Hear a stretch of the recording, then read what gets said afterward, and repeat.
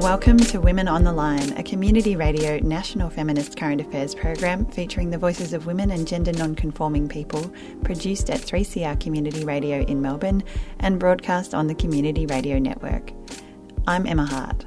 People need to inform themselves, and after they inform themselves, they need to make a decision.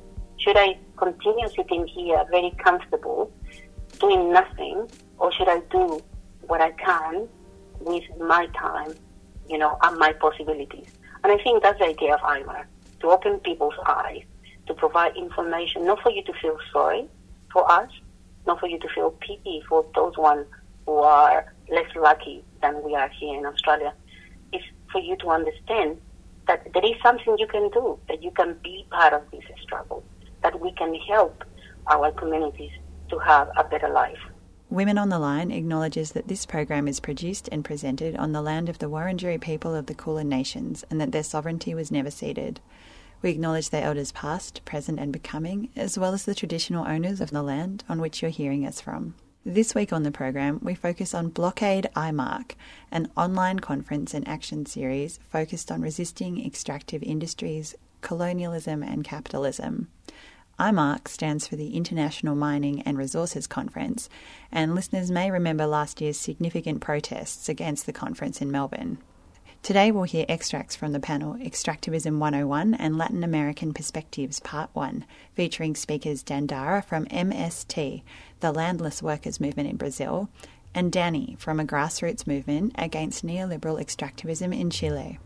First, we speak with Marisol Salinas, Mapuche Indigenous woman and activist. My name is Marisol Salinas. I am a Mapuche Indigenous woman who live in Melbourne or Nan, so-called Australia, and an activist who defends Indigenous people's rights around what's happening, back home and also here in Australia. Thanks for joining us on the program today, Marisol. You've been speaking and organising at the Blockade IMARC conference. Can you speak about what Blockade IMARC is and why it's important? So Blockade IMARC is, there are actions. In this case, we are having a conference online due to COVID-19, but the idea is to organize actions outside the venue that normally the mining companies when they have the annual international meeting here in Melbourne, Australia. It's not just the mining companies, also all those companies who benefit from mining, for example, people who make the uniform, the food, anything that you can imagine that will help, this industry. So they all meet here in Australia to discuss future projects and how to support those future projects. When we talk about future projects, these are countries where there is already exploration and they're looking where to open another mine. So that's why it's so important, because mining, extractivism in general, but mining is destructive. There is no justification at all that people can say that it's helping.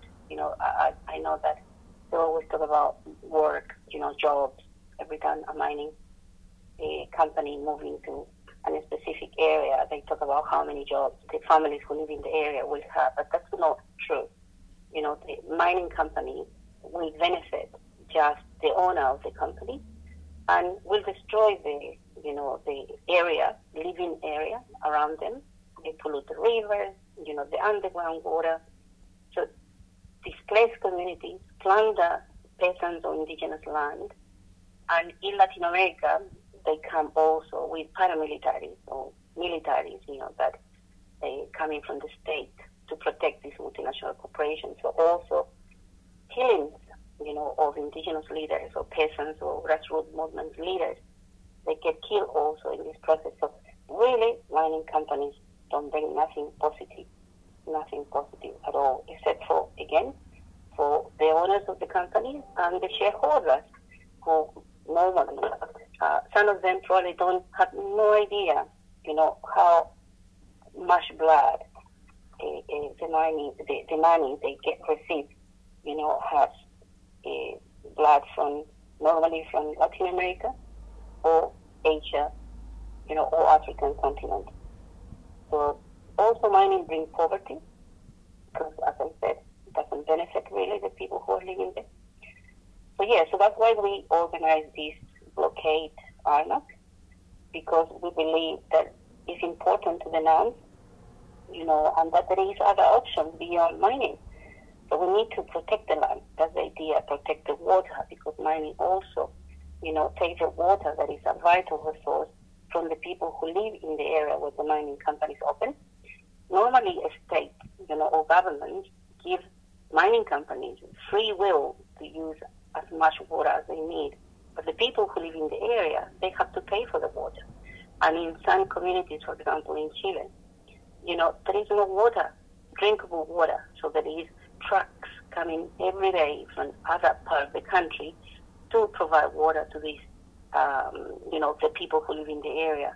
Again, not for free. People have to pay for the water. So we need to protect our environment. We need to defend life. That's why we organize, and we decide that we cannot just sit here and see how they meet once a year in this fabulous place and talk about countries like they have. The people who live in those countries have no value at all. They make decisions without consulting indigenous, African, Afro, Latinos who live in those areas. So it's a process that is incredible, if you investigate, how dodgy is all the process. This is Marisol speaking at Blockade IMARC. And of course, we are going to start with Extractivism 101 in Latin America, perspectives on extractivism. We have today two speakers. One speaker is from Brazil, from the landless movement of Brazil. And we have also a speaker from the grassroots movements from Chile. They are already in the audience, so I'm gonna introduce them. But before, just to mention a little bit what Anissa, was saying, I think it's a good opportunity, to start from now organizing, thinking what are we want to do next year.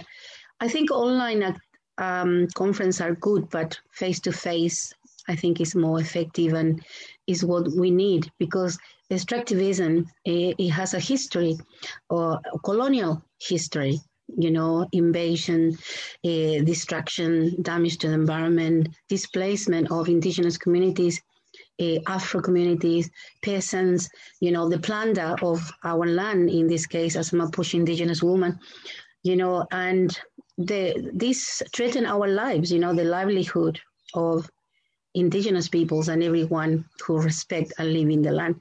So we need to, do something effective. Women on the Line. In the panel Extractivism 101 Latin American Perspectives Part 1, you mention as part of your introduction that extractivism is intrinsically linked to colonization. I mean, could you speak about this more in the context of Chile, especially around Mapuche struggles for indigenous land? Yes, for example, we start, losing our land. For example, we had a treaty with the Spanish Crown after so many years of, fighting between the Spanish Crown and the Mapuche indigenous people.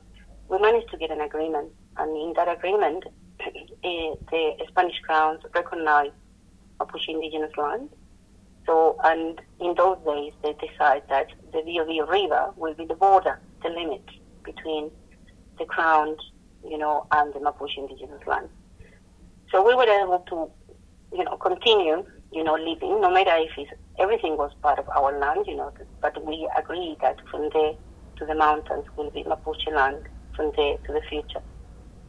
But it was the Chilean people, the people, the descendants of the Spanish, Whitsun Spanish, who invade for the second time our land.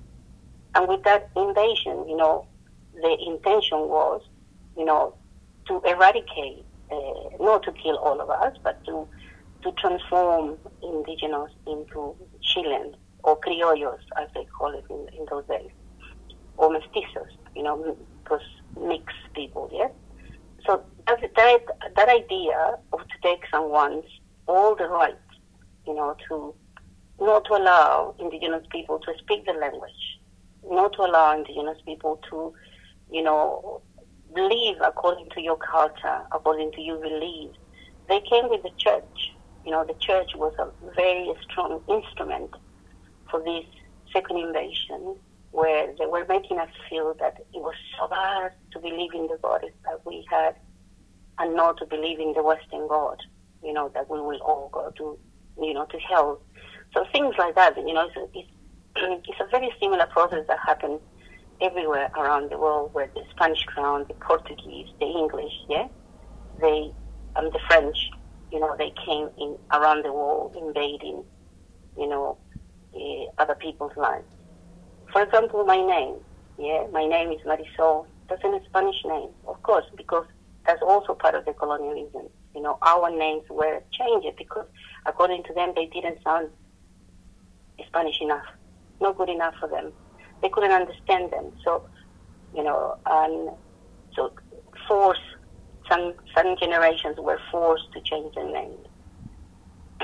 So, and from there, as I said, if they took all your rights as people who live in the land that belongs to everyone, because that was the idea of Mapuche indigenous people, and I'm sure all the indigenous communities, that was the land where we were lucky to live there, but it didn't belong to me, it didn't belong to my community or other communities.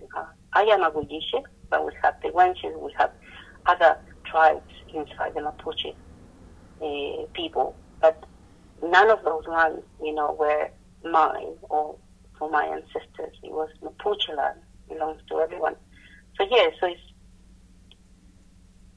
they try, and they did succeed. They succeed in some areas because, as I said, the church did a good job. We have some communities who were totally transformed. That today you cannot talk to them without them talking about the Western God as their God. And from there, all the problems, that come when you lost your identity or you don't know where you belong. So we have, not every Mapuche, we are in the same path, fighting for our land or for our sovereignty or self-determination. There is a few brothers and sisters who, they need to go through a process where they need to find themselves again. They need to stop being colonized. They need to stand up and say, okay, I'm Mapuche. I speak Mapudungun. These are my goddess. I believe this and this and that. So it's so important, to stand up against colonialism. But yes, and mining, believe me, forestry, hydroelectric companies are responsible because after the church, after the military, now we have these multinational corporations who also come with the church. In every little town around, Mapuche land, you have a church.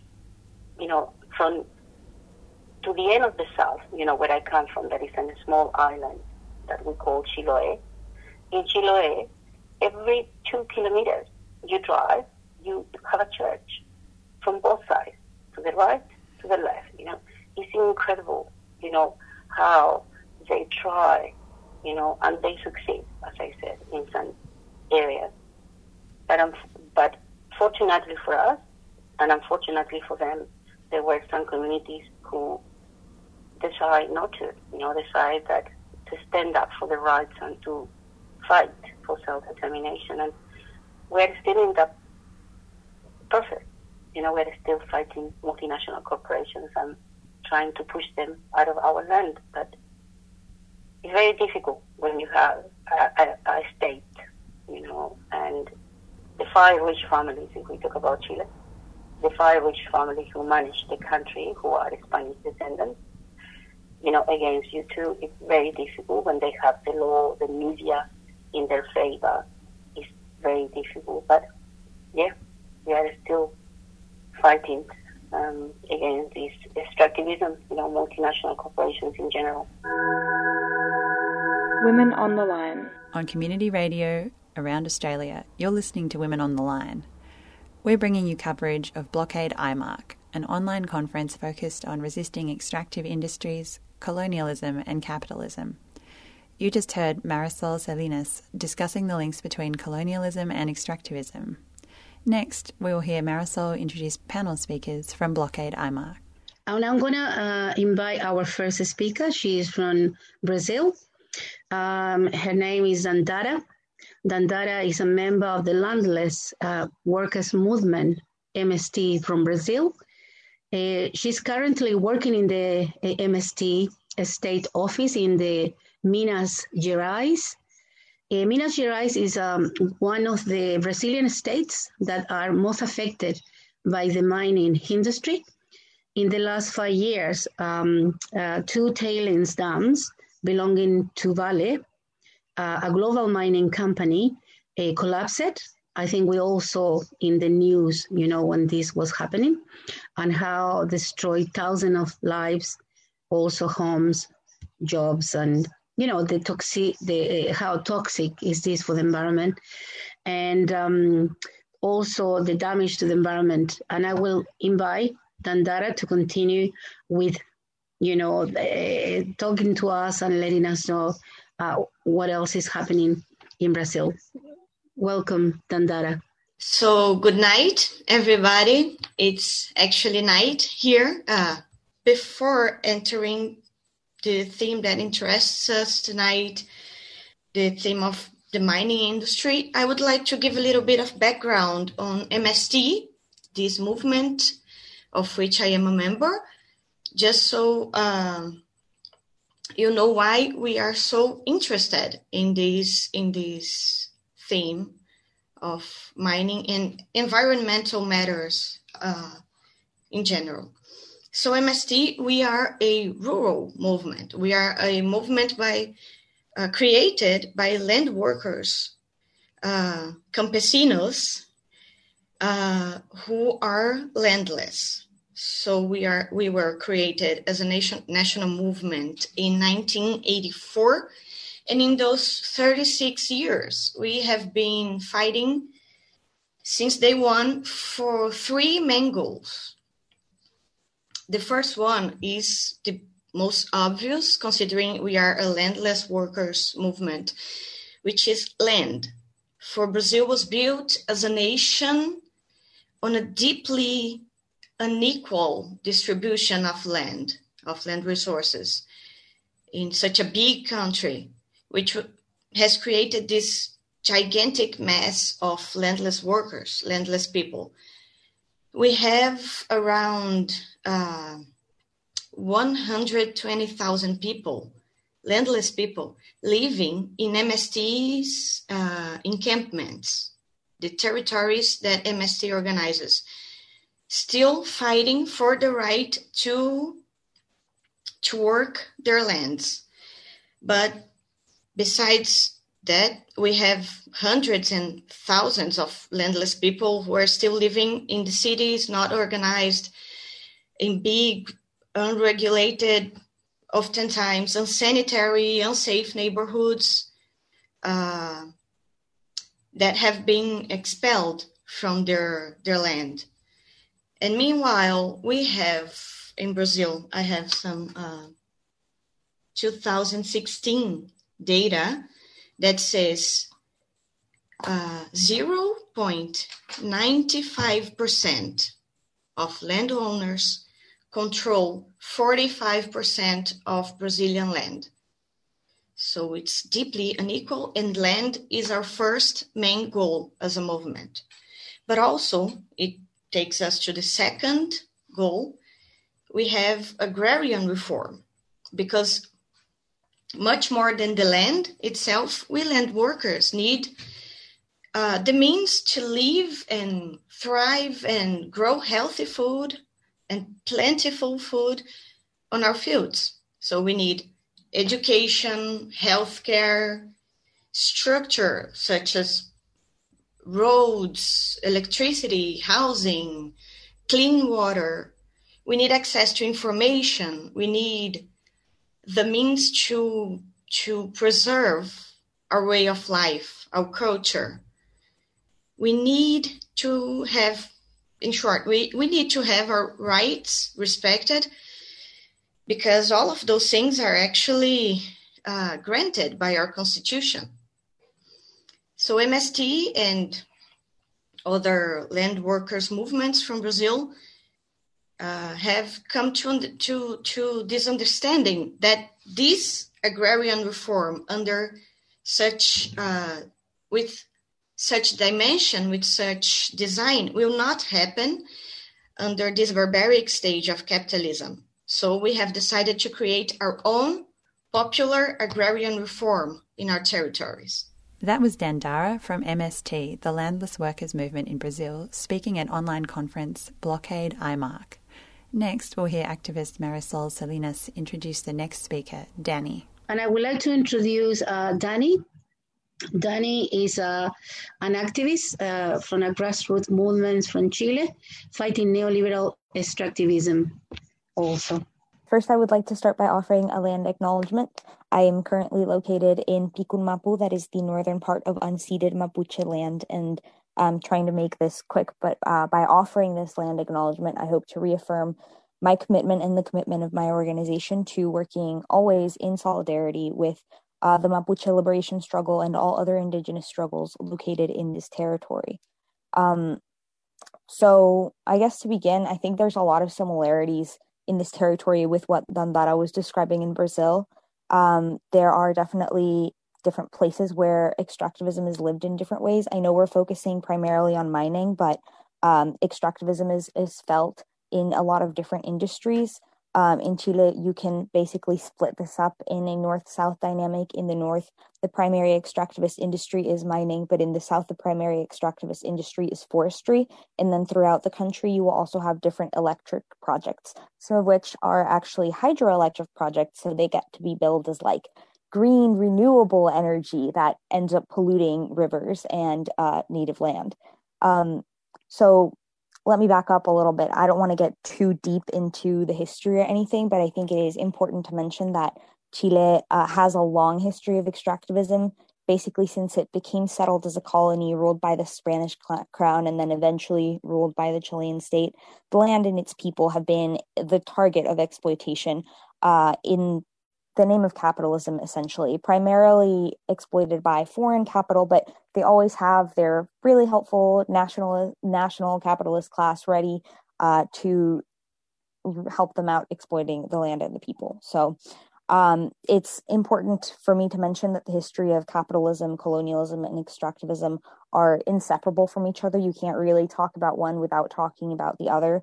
Neoliberalism is just one sort of facet of capitalism, but that doesn't mean that before neoliberalism, we didn't have all of this going on as well. In fact, one of the earliest types of mining that was taking place in this territory was saltpeter mining, which goes back a couple centuries before the implementation of neoliberalism in the territory. So we're talking about something that has quite a bit of history because of the way that Chile is a colonial state and has been at the mercy of Yankee imperialism basically since its separation from the Spanish crown. You know, you get rid of the old master, you get a new master. So to sort of land this on a couple more concrete examples, in the north of the country, in a city called Antofagasta, which is one of the bigger cities, it's one of the biggest cities in the north of the country, and there's a lot of mining activity. Most mining happens in that area, maybe not in the city, but in the areas around it. And earlier this year, it was found that at least 9% of the population, they tested blood and urine, at least 9% of the population had elevated levels of arsenic in their blood, which for adults was around 8%, and for minors was 12%. So it was much higher in children. And this is just a really concrete way that we can see that this is something that's affecting people right now in a very, very urgent way, because you don't really live a normal life if you have elevated levels of arsenic in your blood. That is heavy metal poisoning.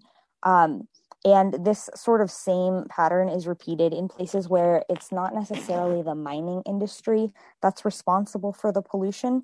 There have become a few emblematic locations of what extractivism does to the land and to the people. which we have started to call sacrifice zones or zonas de sacrificio. And a few of them, I'll just be naming them and telling you a little bit about it. One of them is the Quintero-Puchuncaví conjunction, which is near to Santiago, which is where I am. And this is a beach town, or actually it's two different municipalities that are sort of very close to each other and share a lot of like industry, where in the past, I would say 20 or 30 years, if I'm remembering correctly, there have been 20 different industrial facilities that have been implanted in that place. And the consequence of that is that people have higher rates of cancer, have higher rates of asthma and other respiratory diseases. And, you know, it's pretty common to walk along the beach and see a dead bird or smell air that smells sulfuric because the pollution is in the soil, it is in the air, it is inescapable. And that's why those places tend to be called sacrifice zones, because they've essentially been sacrificed. Both the land, the people, the animal, anything living there has already been sacrificed to the industry. In the case of Quinteros and Puchuncaví, it's primarily energy generation industry, so different kinds of energy production. But the same is true, for example, where other industries are present. A different sacrifice zone that we will often talk about here is Petorca, which is a town a little bit to the south of here, where avocado production is very important. And this leads to drought for the city, for the town. In Petorca, water has to be hauled in with trucks, even though it's normally a place where water should be abundant. But all that water gets redirected into avocado production, which is one of our major exports. So it's not going to stop happening unless we make it stop happening. And all of these areas tend to have sort of a similar problem that Dandara was describing, where it generates economic dependency in the actual place where this is happening. So, for example, in Quinteros and Puchuncaví, this intersects in a really interesting way with gender, because it ends up happening that in Quinteros and Puchuncaví, most men are employed in the industries that generate the pollution. So most groups organizing against those industries tend to be women, because they're not employed by those places, because they have to take care of their kids and see their kids get sick and see their families dying. While the men can't really do much because they have to work and they have to bring home a paycheck and they have to keep doing this and they can't organize against their employer. And so you generate kind of like this dependency where you need to push them out, because if you don't, that is a direct threat to your survival. But you also can't, because that is a direct threat to you being able to put bread on the table. And in a slightly sort of almost more nefarious way, in the north, where mining is more prevalent, you will sometimes see a mining company offer to pay for a miner's child's studies in a mining-related field, so that then they can hire the child in the future, like as a professional, so that then you end up with these families with generations of miners that have worked at the same company, because that company is continuously exploiting the same place, but also making sure that you and your family and the town is economically dependent on the survival of the industry. You were just listening to Danny, an activist from a grassroots movement in Chile fighting neoliberal extractivism, speaking at Blockade IMARC. For more information and recordings from the conference, visit blockadeimarc.com, that's IMARC, or search Blockade IMARC on Facebook. And that's all for Women on the Line today. Women on the Line is a community radio, national feminist current affairs program featuring the voices of women and gender non-conforming people. This program was produced in Naarm, Melbourne, with the amazing support of 3CR staff. A big thank you to them. Women on the Line is broadcast across Australia on the Community Radio Network, and we greatly appreciate financial support from the Community Broadcasting Foundation. We welcome your comments or thoughts on today's show, so send us an email to womenontheline@gmail.com or phone 3CR on 03 9419 8377. If you'd like more information about today's program or to listen to the show again, you can find what you need on the Women on the Line website, 3cr.org.au/Women on the Line. The theme music for Women on the Line is by Ripley Kavara. I'm Emma Hart. Hope you can tune in again next time.